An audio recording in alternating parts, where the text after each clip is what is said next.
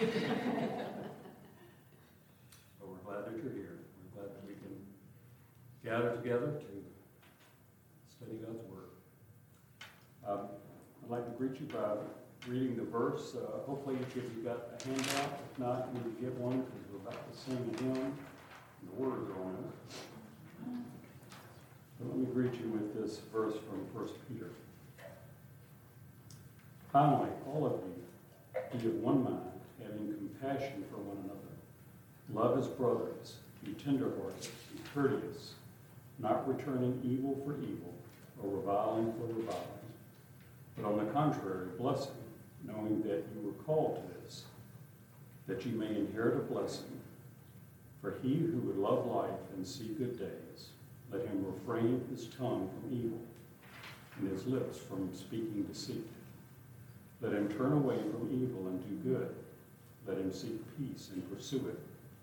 For the eyes of the Lord are on the righteous, and his ears are open to their prayers.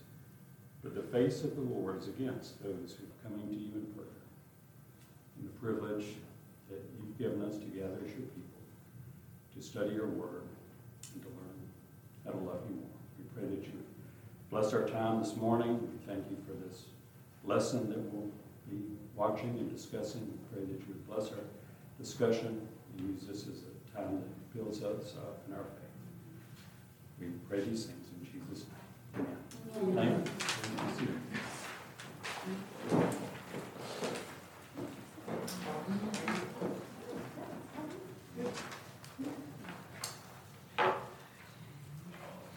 Well, for those of you who have not been here for the previous lessons, just to bring you up to date on where we are going to be viewing the fourth lecture in a series of 12 from Ligonier Ministries. Teacher is Stephen Nichols. The subject is Christianity and Liberalism. It's based on a book written exactly 100 years ago by J. Gresham Machen. And I believe the reason that Ligonier did this was because the issues that we face today are very similar to what were addressed by Machen in his time. And just a very brief review. The first lesson was just a general introduction. And there were two lessons dealing with Machen's life and what he went through as he was a brilliant student, excelled exceedingly in his academic work, struggled to find out what it was he wanted to do in life, what his purpose was ordained, started teaching Princeton Seminary, and started having conflicts because of things that were happening in the denomination and in Christianity in general. Spent a year in Europe where he was exposed firsthand to German higher criticism and all that entailed in terms of undermining the authority of Scripture and a totally different perspective on what Christian faith is. And that'll be addressed some today as well in the lesson. Tried to make changes. His mentor, B.B. Warfield, was a friend and mentor, professor of apologetics. Machen wanted to be a professor of apologetics. He was appointed to that post. And then when it was supposed to be approved at the General Assembly, the Presbyterian Church, it was turned down. He was refused. And he eventually decided to start his own seminary, the Westminster Theological Seminary, as a result of that. And because of disturbing trends that will be discussed in the lesson today regarding missions, started a new mission organization. And after a period of time of continued conflict and basically having no other option, he and 120 other ruling and teaching elders started in a new denomination, LPC. So, very interesting chain of events of how the Lord used him, how he eventually found out what his purpose was, and how the Lord used him in a really significant way to shape Christianity in the United States, which eventually contributed to the beginning of our denomination, in a sense. So that's just a brief overview of some of the things that have been brought out so far. A lot of this will be re-emphasized today as he begins to get into specifics. Lesson today is Machen in the church. Lesson next week is on apologetics, and then we start getting into the details of the book, the doctrinal issues within the book. So with that, we'll watch this lesson and hopefully have some good discussion afterwards.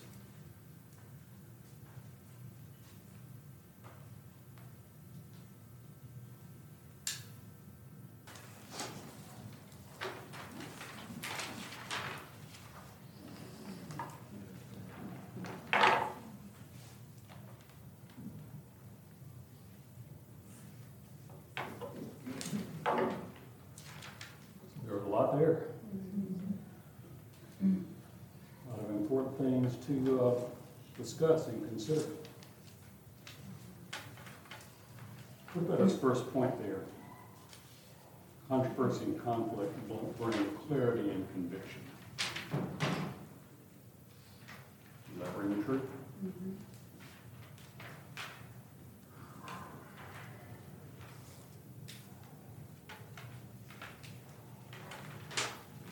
There's a very good, brief history of church history, but especially Reformed history at the end, pointing out how it was because of those various conflicts that we got creeds and confessions. Reformation. Right, exactly.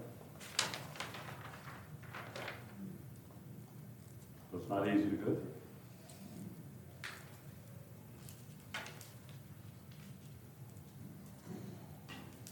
What about his point there about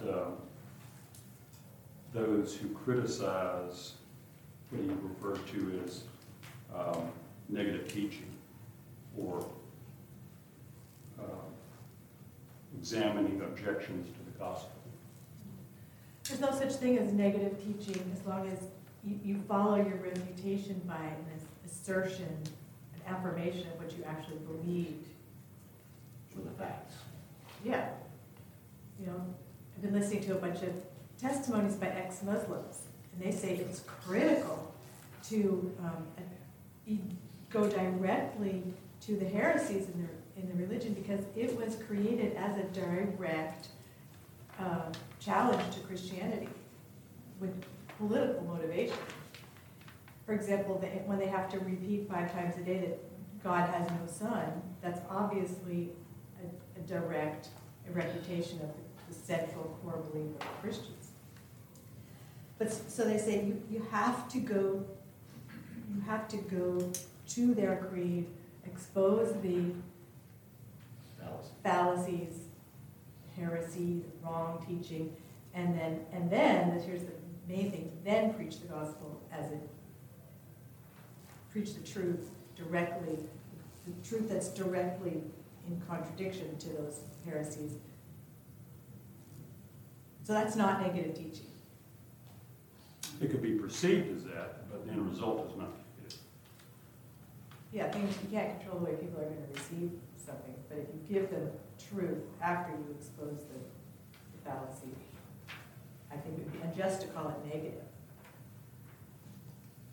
Yeah, I mean, based on your argument, let me jump ahead to the point I was going to bring about apologetics. Now, next week the whole lesson is on apologetics, and we've had a number of classes over the years in apologetics, and hopefully we'll have more. But how does apologetics apologetics fit into what you're saying? Well, you have to be prepared to state the reason for your position. You can't just refute something. If you just refute something to someone. That's say, nihilism. That's nihilism. You have to believe it because this is what I'm saying, right? Hmm. You have to be able to refute it. It's with any argument, you take their position, you put the facts upon it, you counter their argument, and you prove it to prove your point. Simply stating that you're wrong, which happens to me all the time. No. Which simply stating you're Internal wrong. issues there? No. Yeah. Basically is the emperor. You're proclaiming yourself to be God, and I say it's wrong, and so therefore it is. Let me ask it this way. What is the role or the importance of apologetics for a Christian? It's allegiance to the truth. It's what? Allegiance to the truth, so allegiance to Christ. Well, yeah, I understand allegiance to the truth, but what are you doing with the truth? You're defending it, right? You're defending it. You'll go into this in more detail as With we go. reason. I have jumped ahead and watched the lesson. Reason versus the sword. The reason I'm bringing this up is I won't be here next week. Johnny's going to lead the lesson, but I have jumped ahead. He's going to define apologetics. But one of the points he made that I think fits in real well with our discussion, and I hadn't considered it like this before, but I mean, it's not apologizing for the faith. It's everything that y'all just said. But I think one of the main benefits for a Christian is that it helps you to know what you believe and why. Yeah. I remember there was a book by that name years ago, Know What You Believe and Why. So if you were going to defend an argument, whether it's, talking with a Muslim or whatever it may be, you got to know what you believe. Yeah. And you got to know why. And you need to know it well enough so that you can defend it. That's important because most people, when you get down to it, don't really have reasons for why they believe things. They think they do, but that's often just reasons they learn through osmosis from the media and stuff, and they haven't really thought things out. Well, I guess you could say they have reasons, but just not very good reasons, not well thought out Yeah, reasons. the Sloppy challenge, reasons, maybe. challenge forces you to refine your beliefs and be sure of what you know, rather than being able to define it. And that way, it's more defined in your own mind as you share the truth with others, and then them challenging you causes you to look deeper and find more defined answers. Yeah, I mean, that's good. And that leads to another thought that he brought up about what is an argument. What is the difference between having an argument and being argumentative? Is there a difference? And if so, what? I think the idea is that an argument is based in truth, whereas argumentative is, I like the color blue. Well, blue's a stupid color. I like red. Based on perception. Yeah, based on perception. Whereas an argument is founded on something objective, or should be. All right, so I'm going to try to argue against that without being argumentative. Just because. Yeah. That's the correct answer for husbands. No, for wives, two husbands.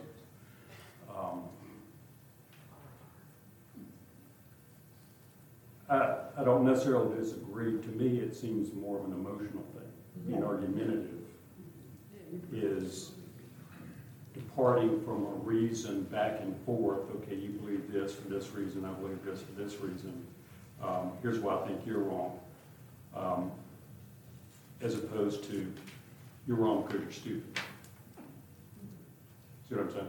Now, I don't know if I'm reading too much into that or not, but to me, that was what sense. And I would think that argumentative kind of also is being offended Yeah, at just an idea, like Yeah. just discussing ideas here, not taking offense at everything.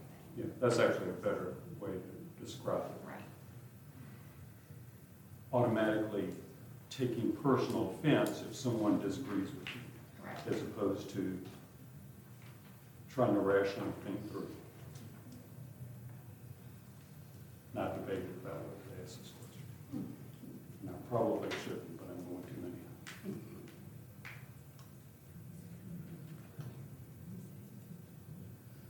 I'm not talking, I'm talking generally. This is, Here we go. do you know what I'm going to ask? Do you think there's a difference in the way men can argue? Here we go. and women? Here we go. Yes. Absolutely depends on the individual person. Yeah, I know that.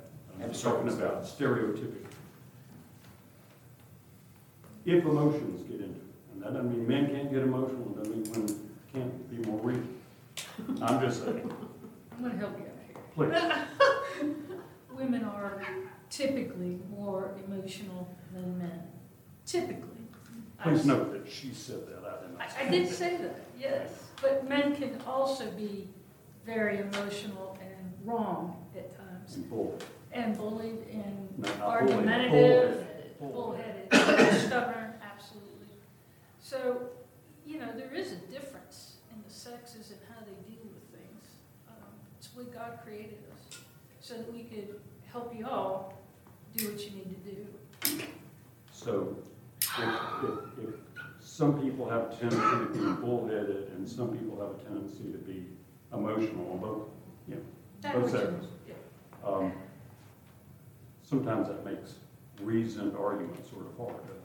Now, it's important to understand also that the content of emotion does not necessarily detract from the content of the rational. Absolutely. Yeah, of course.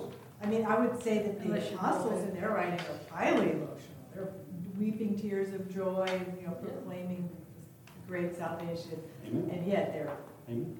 content is, And they're mad. their argument is completely rational, and they're men, yeah.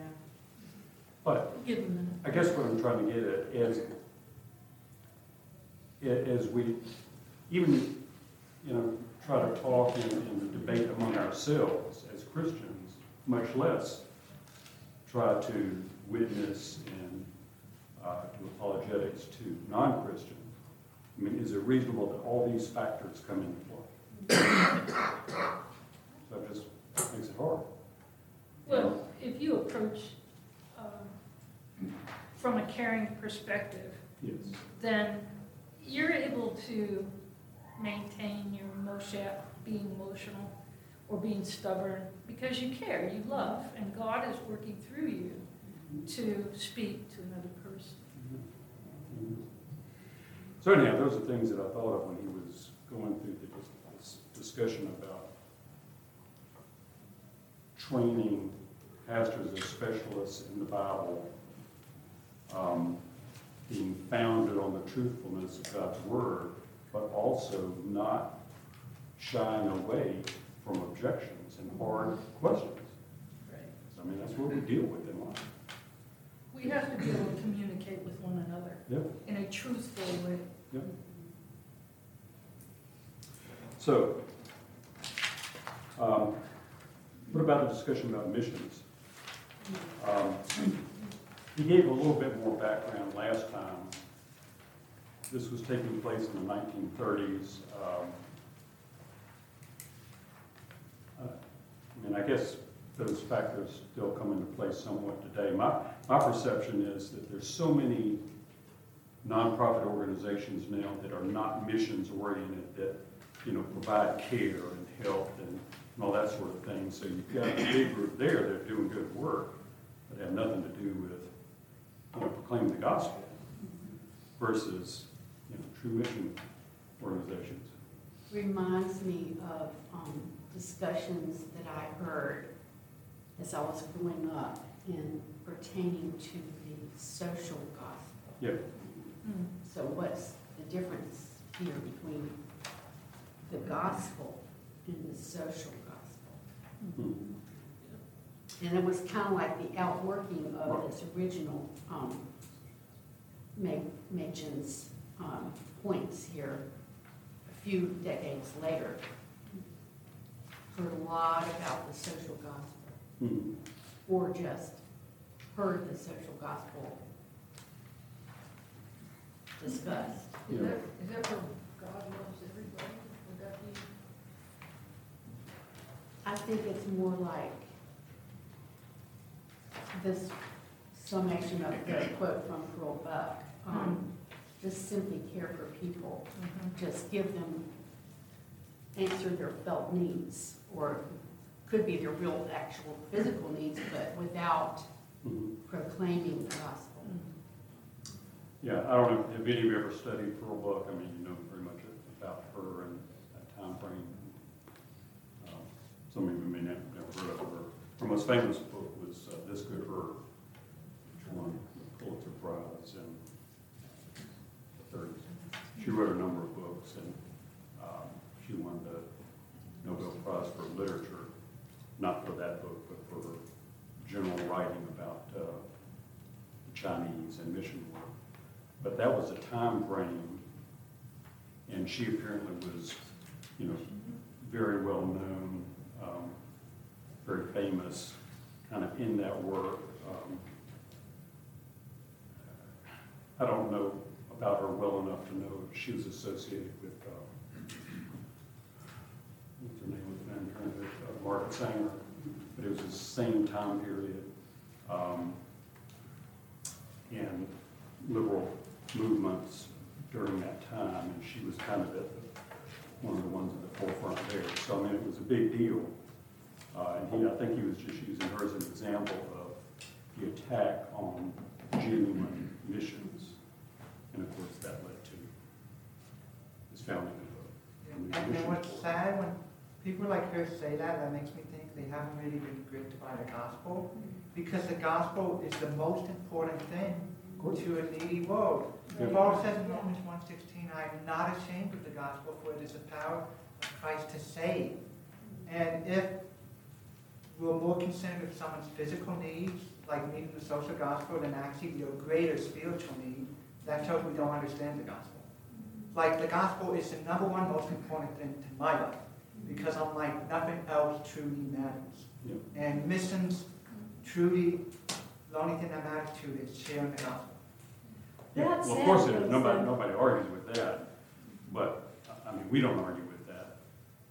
But I think the argument then, and we're actually seeing an element of this now, is, well, I mean, that's fine for you, but who are you to go into a culture somewhere and impose that on someone else?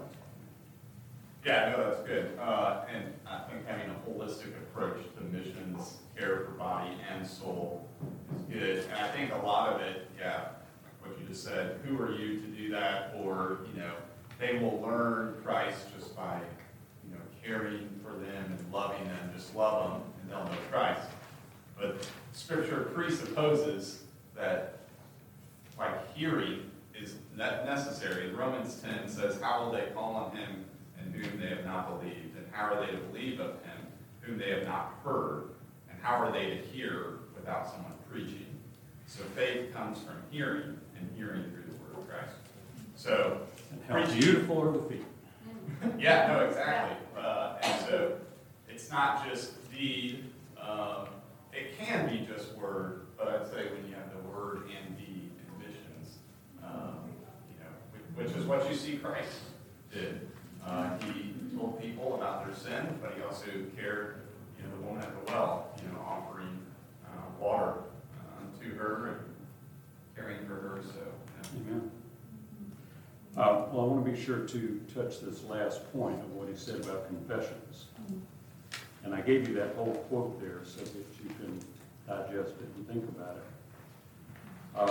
But have you probably heard the argument, I don't know if you've discussed this or argued with someone, No creeds, just the Bible. And you've Yeah. seen that? Yeah. So what's the answer to that? No Right. creeds, just the Bible. My answer has been kind of going back to the conversation about heresies is we have this whole Christian heritage of dealing with all these heresies, and we've simplified these truths that are easy to understand that are based on Scripture. Why would you want to throw those away? To throw all that collective knowledge that has been gathered together and is a gift for us, like a tool for us to use. Is it an authority over Scripture? No, of course not. But yeah, it is definitely a blessing for that reason. And you're kind of throwing away all the history of those responses to heresy when you say that those are worthless. Yeah. For me, it's essential. I think creeds are generational wealth in the faith. For passing it down to Generational children, wealth. it helps them to articulate what we believe. Where I didn't have that growing up. I couldn't articulate what I believe until into my, really early 30s. And my kids now know more than I do. So again, like going in, when we send them out into the world, I want them to be grounded. And that's just, Did you make that up, generational wealth? that just came. That's awesome. Just Write that down. That encapsulates it. Not just for what we're talking about, but what we're seeing in our country right now in education, doing away with history. Right. Yeah. But I want to get back to your point in the remaining sentence. To me, the argument against that has always been, no creed's just the Bible. Okay, that's fine. If you want to take the Bible and disregard, the generational will, and you're going to take the Bible and you're going to try to digest it and explain it and be able to teach it, what are you going to do? You're gonna make a creed. You're going to make Yeah. a creed or standards. You may not call them the Westminster standards, but you're going to read through it. You're going to collect doctrines and you're going to organize it. So I mean, It provides how a can framework. you not accept that? In generational wealth, that is such a good way to describe it. All right, so any other final thoughts here? Well, one thing we didn't mention was the thing about seminaries. I find that very fitting since today we see Covenant Seminary, which is PCA, is really leftist, and the PCA is not doing a good job of rooting out those leftist professors teaching there. And they should really look to what the Missouri Youth and Synod did in the early 70s. They put pressure on their liberal seminary to change. All the leftist professors went on strike, and the Synod was like, okay, fine, you're all fired. And that really stopped the movement of liberalism in the Missouri Youth and Synod because all those people left the church and they got their seminary back. And the PCA really needs to learn from that and root out the corruption in the covenants. I don't disagree. I'll speak to that, Joseph. I hardly disagree with you. I went to Covenant, and I think it's easy to stand afar and make a lot of judgments. And I'm in the Missouri Presbytery, and if we had more time, we could dive into this. I would say Covenant is not leftist. I think it's good to always go through these trials, issues that come up, but anyway, yes, that's a larger discussion, but. Yeah. What I was going to say is that I picked up I think it's the latest issue of By Faith, the PCA magazine. And there was a prominent advertisement for this series in there and the book. So to me, that was kind of encouraging. So, there are problems, but in one sense, it's okay, we're good. But now it's time to the truth. Lord, thank you for your word, for the way it stirs us up, makes us think, makes us want to dig into it, to discuss and reason and even argue with our brothers and sisters. Thank you for the wisdom that you give us that we can share with each other to build one another up. We pray now for the service that follows, that you would be present with us in the preaching of the word, the singing of the hymns, prayer, and all that takes place. Please be there, be honored, and we thank you that we can do this. Thank you for this time. In Jesus' name, amen. Amen.